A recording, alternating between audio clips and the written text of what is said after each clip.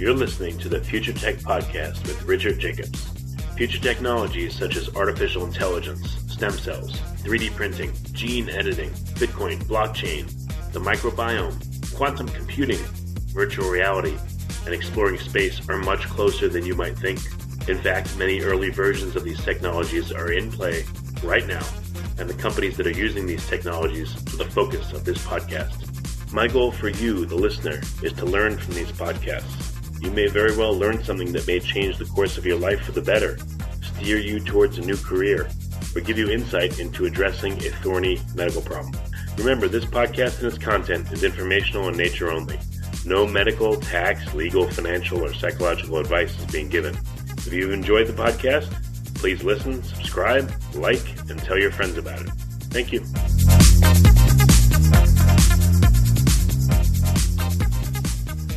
Okay, you're about to hear my interview with Shamindi Punyadira, so I hope it works. Shamindi was very nice, very accommodating.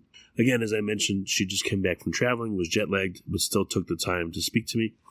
Shamindi is focused on several different types of cancer, neck and head cancers, glioblastoma, and one other kind. So we talked about how she wants to use what's called a liquid biopsy, looking at your saliva or your blood and finding out if you're about to have cancer, if you have cancer, how advanced it is, etc. Why is liquid so much better than a regular biopsy? Because who wants to have a needle jabbed into their neck or, a piece of their pancreas taken out or their stomach or whatever it is? I would much rather have my saliva sampled or my blood. And according to what Shamindi says, it's going to give a lot more information to do these liquid biopsies. So it's a huge, very promising area of medicine. Unfortunately, if you know someone who has cancer, God forbid, if you have cancer yourself, as I've had, if you're facing cancer or if you know someone, and unfortunately chances are many listeners do because it's so prevalent, you'll want to pay attention to this podcast because it reveals what's coming in the next 5, 10, 15 years, hopefully less than 15, about new ways to biopsy and find out what's going on with us and how we can be helped with medicine. So definitely listen in. Hello, this is Richard Jacobs with the Future Tech and Finding Genius podcast. I have a guest from far away in Australia, Shamindi Punyadira. She got up really early to do this podcast, and I appreciate it. I have the luxury of doing this in the afternoon. I'm wide awake, and Shamindi got up super early after just traveling. So I'll try to be nice to her. But Shamindi, thanks for coming. How are you doing? Good morning. Hi. I'm all right. Thank you. Oh, good. Well, tell me about your work. I know that you're working on cancer biology, and it looks like specifically possibly head and neck cancers or maybe other disorders. Tell me about your work. What do you research?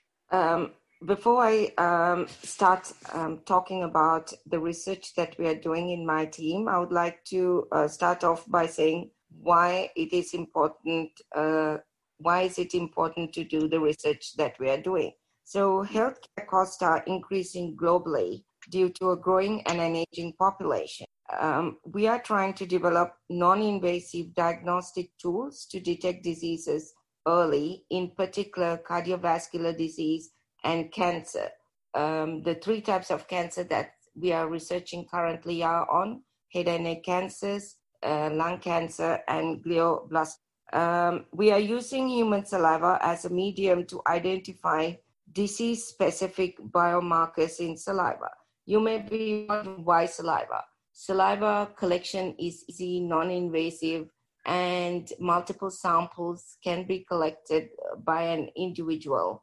And it's also ideal for rural and remote setting. In addition to salivary diagnostic, we are also using liquid biopsy to diagnose and predict treatment responses in cancer patients. Liquid biopsy, by definition, is the use of body fluids, such as blood and saliva, in place of tumor tissues to manage cancer patients. The rationale for using liquid biopsies are as follows. Well, I think I know the rationality is that I've had thyroid cancer myself, and I had a biopsy of nodules in my neck, and it's no fun to have a needle plunged into you and stuff aspirated out. So I would have loved to have instead just give a saliva sample or a blood sample. It's a lot less invasive. And I'm sure for a lot of cancers, it's far more invasive than what I went through. So I think I think that would be a big reason why it would be nice. Yes, and I'm so sorry that you had thyroid cancers, but thyroid cancer prognosis is about more than 90%. So it's kind of a good type of cancer to have compared to head and neck cancers, where survival is 50%. Yeah, actually, I'm glad it happened because it changed my perspective on things. I feel lucky because I guess, knock wood, at least so far, everything looks good. And if you're going to get cancer, it's probably one of the best ones you can get, which is a weird thing to say. So. Absolutely. Let me just go back and touch upon why liquid biopsies in place of traditional tumor tissue, because tissue biopsies are invasive and some locations are difficult to access, such as when you get tumors in the lung and the brain. Secondly, single biopsy can miss relevant tumor clones due to intra-patient tumor heterogeneity. And lastly, sequential tissue biopsies in individual patients for real-time monitoring of therapy responses are less feasible actually in a clinical practice setting. So these are... Let me ask you a quick question here.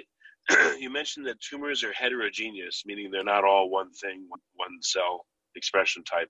So, yeah, you're right. If you do a biopsy, there's no guarantee that you'll get enough of the heterogeneity to really understand the tumor, I guess, right? Absolutely. Let's just take your example for a second. For thyroid cancers, you said you did a fine needle biopsy. How do we know that you actually get the tumor cells? Because the tumor itself is quite heterogeneous.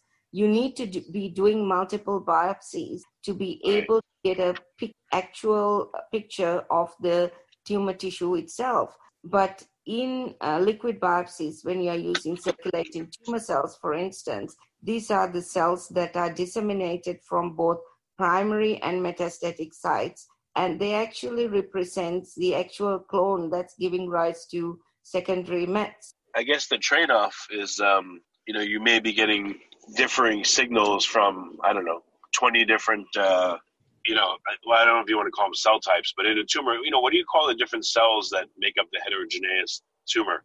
They have different epigenetics, different gene expression, but what do you call them? Are they called cell types, or what are they called? So it's both cell types, so different cell types, because it's a tumor microenvironment, which means the interactions of tumor cells or epithelial cells with immune cells, stroma cells, that whole interaction is what leads to cancer. So by sampling one cell types, you would not get the actual expression of different markers in the whole tumor tissue. So using liquid biopsies, you do, because it's the clone that can resist in blood, gives rise to secondary mets. So you know that clone will give a secondary mets, and you are able to isolate and characterize these cells from a cancer patient's blood sample. Okay, so whatever biomarkers you're looking at, you can look at the relative prevalence of the different markers that could come from tumors and metastatic sites. Okay, I see what you mean. So, but what are the biomarkers you'd look at in a liquid biopsy? What are examples of some of them? So as I said, liquid biopsy by definition is using liquid such as saliva or blood in place of tumor tissues. So in my team, we have developed a workflow to isolate and enrich circulating tumor cells from cancer patients' blood. This is really important because circulating tumor cells, or in short, CTCs, these are rare cells. These are about 1 to 5 cells per 7 mils of blood sample. So, it's like finding a needle in a haystack. And it's really important, the first step, the enrichment step, because you may miss CTCs because these are very, very rare events. But with our workflow, we are quite confident that we can isolate, detect these CTCs. And secondly, we are also using cell-free DNA. So this is the DNA that's secreted into the blood or saliva through apoptotic events, necrosis. And we are looking at the genetic profile of these cell-free DNA, which is called then ctDNA. And what we do in head and neck cancers is that we are monitoring minimal residual disease using ctDNA. Currently, there are FDA-approved platform for using cDNA in non-small cell lung cancer and breast cancer. We are also using exosomes. These are extracellular vesicles that are secreted into either blood or saliva.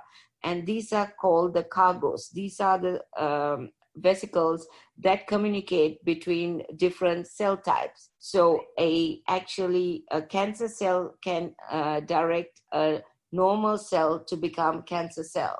So these exosomes are really important both biologically and clinically. So these are the type of biomarkers. Question here. Yeah. So you were saying that cancer cells are very few in the blood, for instance, or in the saliva.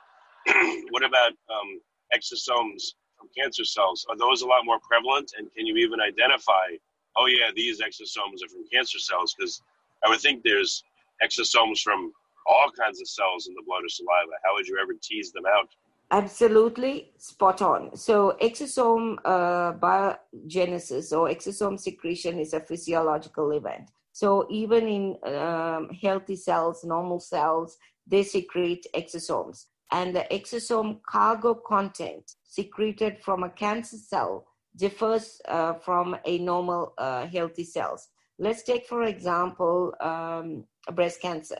You could detect HER2 receptors in exosomes secreted from a breast cancer patients compared to healthy cells. So we are actually looking at the cargo in extravesicles, not per se the extravesicles, because these molecules are the same, but the cargo differs between normal and healthy cells, normal and healthy cells. Even though even though there's many different types of exosomes, you can identify ones associated with cancer or, from cancer cells. How numerous are the exosomes? Do you have any idea? And is it, if they're very numerous, does that make it easier to gauge their signal and see them versus the tumor cells themselves that are in blood? So we are just now finalizing a research article on isolation and characterization of exosomes from head and neck cancer patients using saliva as a diagnostic fluid. So we do get a large number of, I think, 10 to the 6 particles in saliva of cancer patients. And more so, we are using a battery of markers to characterize exosomes. We are using CD9, 63, 81 as markers, as well as we are using cryo-SCMs, because exosomes are between 50 nanometers to about 150 nanometers. So when you isolate these exosomes, you have to really characterize them to show that these are exosomes and not other extracellular vesicles such as apoptotic bodies or multivesicular bodies. So in order to see what the cargo is for exosomes, do you have to ultracentrifuge a sample down, and would that break open the membranes of the exosomes and spill their contents, and you look for specific RNA signatures inside them, or can you preserve the exosomes and look at them that way? So we are using, there are a large number of exosome isolation protocols, but we are using ultracentrifugation, and we can also freeze these exosomes, and we've never had a problem of exosome bursting or things like that. So yes, you can store exosomes, and then you can do gene expression, microRNA expression to identify tumor specific signatures in these exosomes. And what you normally do is you isolate exosomes from, let's say, a cancer patient, in this case, head and neck cancer patient saliva, and you have a healthy control group where you also isolate exosomes, and then you compare the cargo between the two groups. So are you trying to find early incidence of disease, or are you trying to find, how advanced a particular cancer is? What's more of the goal here, or is it both? So for us, we are using it to early detect cancer events, in fact, in pre-malignant stage, as well as to stratify patients at diagnosis to see whether a patient is in an early stage versus a late stage of cancer. How do you stratify? Does the nature of the exosomes or the nature of the tumor cells that are in the blood or saliva, does that change? Does a primary tumor establish first and then grow to a certain size and then metastasize, and maybe the nature of the exosomes put out changes and the cells put out changes? Yeah. So let's take throat cancer, which is called also oropharyngeal cancer, which is caused by human papilloma virus. So the two high-risk groups are 16 and 18. And we've collected and isolated, characterized HPV 16 DNA in the exosomes of these cancer patients. So you get a large number of, if a patient is from an advanced stage versus an early stage, which is, I think, pretty obvious, because early stage cancers, you have small tumors compared to late stage cancers or metastatic cancers. So in that way, we can see whether a patient is from an early stage versus late stage cancer. Okay, so the number increases dramatically, I guess, because the tumor is in constant growth mode. So as the tumor grows, more and more of its cells are pumping out exosomes saying, let's spread, or communicating whatever they're communicating. We don't know, but that's why the correlation. And it's really a fascinating field, because just take, now I'm going to deviate a little bit from cancer into cardiovascular disease or heart failure, because that's a systemic event. We can detect cardiac specific markers such as cardiac troponin I in saliva.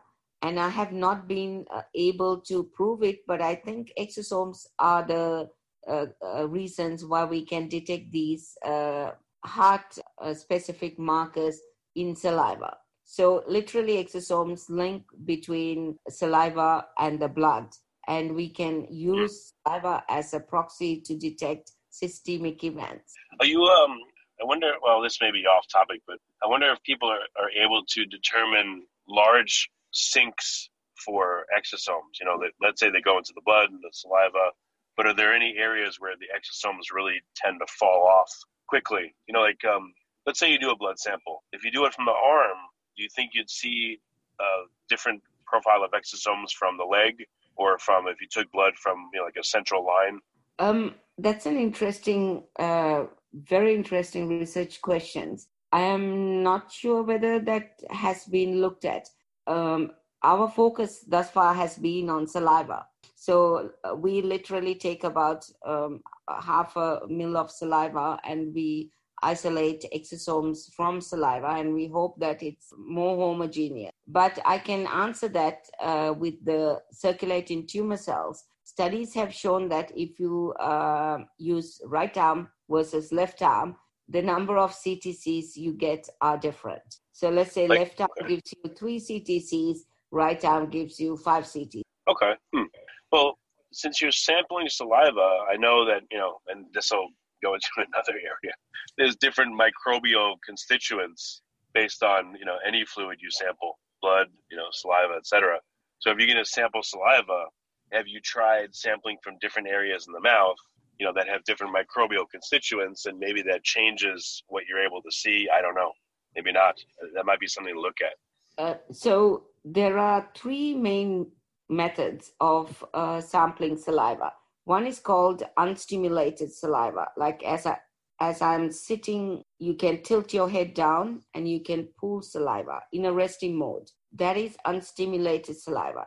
But sadly, most of our cancer patients, post-treatment, they have impaired salivary glands. So they are unable to secrete sufficient saliva. In that way, we give them a lemon lolly. So that's called acid-stimulated saliva. Or we can give them something to chew, and that is called mechanically stimulated saliva. Concentration of biomolecules are more in unstimulated saliva versus stimulated saliva. And because we are using whole mouth saliva, which is secreted from the three major glands plus the minor glands, it kind of represents the whole oral cavity. And we are not particularly using or swabbing just on the tongue or at the back of the mouth, but the whole mouth saliva. So let's take the microbial compositions. They do differ. There have been studies where they have sampled different parts of the oral cavity and they find different bugs, I wouldn't call different microbials living in the oral cavity. But we are targeting human-specific gene expressions and not microbial-specific gene expression. So the primers that we design are human-specific. So you really are not amplifying the microbial communities, but you are looking at the expression changes in human cells, if that makes sense. Okay. Yeah, I gotcha. So, interesting. What, in terms of, I didn't ask you about the heart risk factors. What can you see by looking at saliva about the heart and the cardiovascular system? Like, what kind of things can you look for? What kind of markers? And what does that tell you? Yeah. So we are working on heart failure because it's heart failure by definition is the inability of the heart to pump sufficient blood to the body. And there are over 38 million people globally diagnosed with heart failure. And sadly, 50% of them die within 5 years. So when we started this program about 10 years ago, what we started off with, the premise was that can we detect current diagnostic biomarkers such as NT-proBNP in saliva of heart failure patients? And yes, we can detect NT-proBNP, which is a current blood-based diagnostic biomarker in saliva, but the concentration ranges are low in saliva. In saliva, you get them in picogram per mil ranges, and as such, you need highly sensitive immunoassays to be able to pick the low concentrations in saliva. I did mention about the cardiac troponin I, and we also saw a correlation between cardiac troponin I levels in blood and saliva, which indicates that what is in the blood is what's getting filtered into saliva. So we could use cardiac troponin I as a marker in saliva. And in addition to that, we've also done a discovery approach where we have identified, where we have used mass spectrometry to identify and validate a panel of protein to detect heart failure, which we have filed a patent and which has now been licensed to an Australian-based startup company. Okay, interesting. Why do you think that you're able to see markers in blood and saliva? But is it that the heart is in a stress state and therefore it's communicating what's going on with it? Or is the heart always communicating through the use of, let's say, exosomes about its state? So if you take salivary glands, these have to be functional. So they have capillary networks. And studies have shown that biomolecules can move from blood into saliva by diffusion, active transport. There are different mechanisms how molecules get transported across the blood endothelium into the salivary acini cells. These are the salivary gland cells. So there's continuous flux or continuous traffic between blood and saliva. And these molecules continuously move either side. And we can actually capture these transportation of these molecules at a certain time when you sample saliva. And I'll give you an example. So let's go back to our oropharyngeal cancer case, and we have been able to detect HPV-16 DNA in salivary oral rinse samples from cancer patients. And when you remove the tumor, salivary oral HPV DNA content is decreased, which means that this is a good marker to diagnose and predict a treatment response in oropharyngeal cancer patients. Okay, that makes sense. What other nuances, so we all want early detection, which would be great, but what about the overall functioning of someone's cardiovascular system? Are you looking at all at healthy people, maybe looking at them over time or under different conditions, stress conditions, and seeing what shows up in the saliva or blood? You know, again, how much broadcasting of the state of the system of the body, you know, again, what the heart's doing or what the cardiovascular system's doing is happening on a regular basis. Have you looked at that baseline?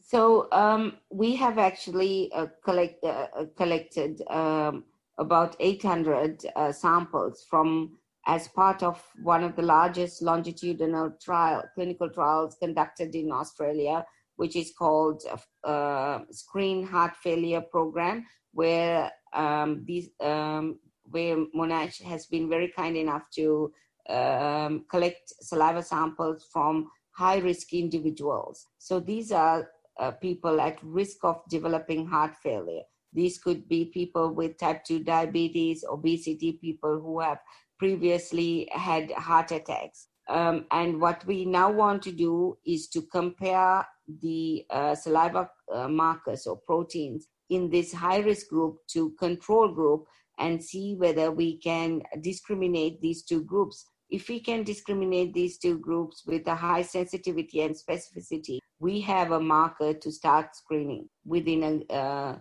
population. But we have collected the samples, but sadly I haven't been able to get research funding. So I have kind of parked that project until I get funding to start looking at the expression changes between these two cohorts of people. But I guess the good thing you mentioned is that if it's exosomes, they're stable and they can be frozen. So perhaps long term they can be stored, and then when you're ready, look at them. Absolutely. And even saliva, we've collected the way we process and store saliva, we can keep salivary protein without being degraded for a longer time. Oh, interesting. Okay. Well, excellent. What so just to state it very clearly, what do you think will be the outcomes for human health, you know, over the next few years because of your research? What's your goals there? So I think what we want to drive is a precision medicine approach. So in other words, giving the right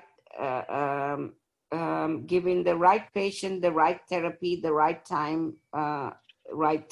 So if you do recall 2015 President Obama's Moonshot Initiative, which means that identifying the genetic profile of a patient and providing the treatment to that patient cohort, which is precision medicine or personalized medicine. And liquid biopsies will be the answer to accelerate precision medicine. I mean, we all know that one glove fits all doesn't work in clinical practice anymore. So it's the evolution of precision medicine approaches using liquid biopsy and tailoring a cancer treatment for a particular patient group.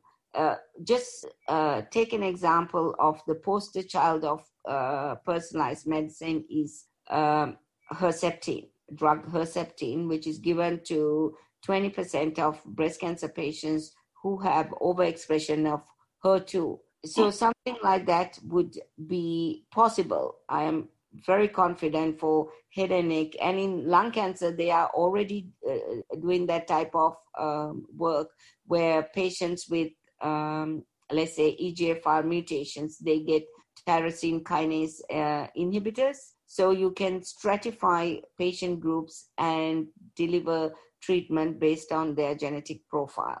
This will be the future. Interesting. Okay. Yeah. Well, that makes a lot of sense. Have you gotten to a point where you could look at the, what's being expressed, the biomarkers across patients at a similar stage with the same type of cancer or the apparent same type of cancer to see the variation? Yeah. Yes. So we've been very fortunate last year, and I have to acknowledge the funding body, Cancer Australia, have been very generous, and they have given us research funding to conduct a longitudinal trial. And this longitudinal trial, what we are aiming is to see whether we can use circulating tumor cells at diagnosis as a prognostic biomarker in head and neck cancer patients. So we collect saliva and blood samples at baseline 13th week. The reason why we are collecting at 13th week is that's when they get a PET CT scan, and that's when a clinician can evaluate whether the patient has responded partially or completely, or whether the patient still has minimal residual disease. And then we collect samples every 6 months for 2-year period. The reason why we selected 2-year window is that most of the head and neck cancer patients, recurrences occur within 2 years. And we are collecting blood samples from 100 patients, and we have currently collected, at least at baseline, 59 samples with follow-up. And initial results indicate that, yes, at diagnosis, we can say which patients will develop recurrences and who won't develop recurrences. This is a huge, this will change literally the current clinical practice in managing head and neck cancer patients. So we are really thrilled with these initial findings and looking forward to completing this trial in the next few years. Know that someone's going to have reoccurrence or not? What tells you that? What's the difference? So if you look at the CTCs at baseline, and let's look at the CTCs at 13th week. Circulating tumor cells, if a patient is responding, should decrease. Let's say at baseline you have 10 CTCs, and post-treatment, if it decreases like into 5, 3, 2, 1, you can see that within 2 years, patient is responding, as opposed to you have 5 CTCs and the CTCs keep on increasing. Then you know that the patient is not responding. Also, another marker that's currently being used in clinical practice, like Foundation Medicine and Guardian 360, they're using ctDNA and tumor profiles, not mutation profiles, to detect minimal residual disease in lung cancer patients and breast cancer patients. And we would like to do a similar thing in head and neck cancer patients. Okay. So, all right. So you're observing these biomarkers pre-treatment and post-treatment. Let's say you observe them pre-treatment. What if you did it over a couple of time periods and you saw that, the CTCs were increasing tremendously fast, and in some other people they were slower? And then if you also did it post-treatment and you saw they're falling off fast versus falling off slow or not at all, I mean, I would think that both sampling periods would really help you characterize what's happening with someone. Yeah. So for in head and neck cancer patients, so if the tumor is, let's say, oropharyngeal cancer patients or throat cancer patients, they basically get chemoradiation, as opposed to oral cavity cancers or mouth cancers where they remove it surgically. If, for instance, you see that the CTCs are increasing, a clinician could intervene and do multimodality treatment, surgery plus chemoradiation or cetuximab or immune therapy. You see, you have more options to aggressively treat the patient at early onset rather than late onset, where the survival will be less than 50%. Well, I guess, again, you could also characterize a degree of aggressiveness of their cancer if, by looking at biomarkers and seeing their rapid change versus their slow change. Absolutely. Yes, you're right. Okay. And again, because it's not invasive and it can better characterize what's going on, it can be done more times. It probably will be a lot cheaper, and it'll lead to better care for people. Yes. So liquid biopsies, just take, for example, cancer patients who had surgery. How do you track this patient's disease progression or regression? Because the tumor is removed. What do you use? You use either saliva and blood biomarkers to track this patient's treatment response. Because once a tumor is removed, unless you have in an unfortunate case, you develop secondary metastasis, there is no tumor to track. But you can get the biomarker profiles to track, or biomarker tracking. Okay, I see what you mean. Well, very good. There's a lot of promise, a lot of work to do as usual, but this is great. So Shimindi, what's the best way for people to learn more about what you're doing and read papers and interact and ask questions maybe? So I would actually direct them to QUT. So I'm from Queensland University of Technology in Brisbane, Australia. And our library is running e-prints. So all our research articles are on, if you put my name, Shimindi Punyadira, QUT e-prints, you can download all the research articles. And I do a large number of TV, media, and talks. And I'm also engaged with the community where I go do a lot of community events and explain the importance of early diagnosis of cancer and cardiovascular disease. So if you just put my name and QUT e-prints, you can get all the articles that we have published from my team. Okay, well, that's great. Well, Shimindi, I know, again, it's early. You've had a lot of travel and all that, but I really appreciate you being here. It's been a great call, and thank you so much. And thank you so much for doing this, because it's, as researchers, we really rely on funding. And the more we can communicate our research outcomes to the public, then we can hopefully in the future get funding to do this exciting research where we can do a paradigm shift in clinical practice. Well, very good.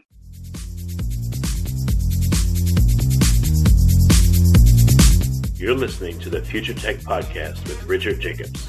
Future technologies such as artificial intelligence, stem cells, 3D printing, gene editing, Bitcoin, blockchain, the microbiome, quantum computing, virtual reality, and exploring space are much closer than you might think. In fact, many early versions of these technologies are in play right now, and the companies that are using these technologies are the focus of this podcast. My goal for you, the listener, is to learn from these podcasts. You may very well learn something that may change the course of your life for the better, steer you towards a new career, or give you insight into addressing a thorny medical problem. Remember, this podcast and its content is informational in nature only. No medical, tax, legal, financial, or psychological advice is being given. If you've enjoyed the podcast, please listen, subscribe, like, and tell your friends about it. Thank you.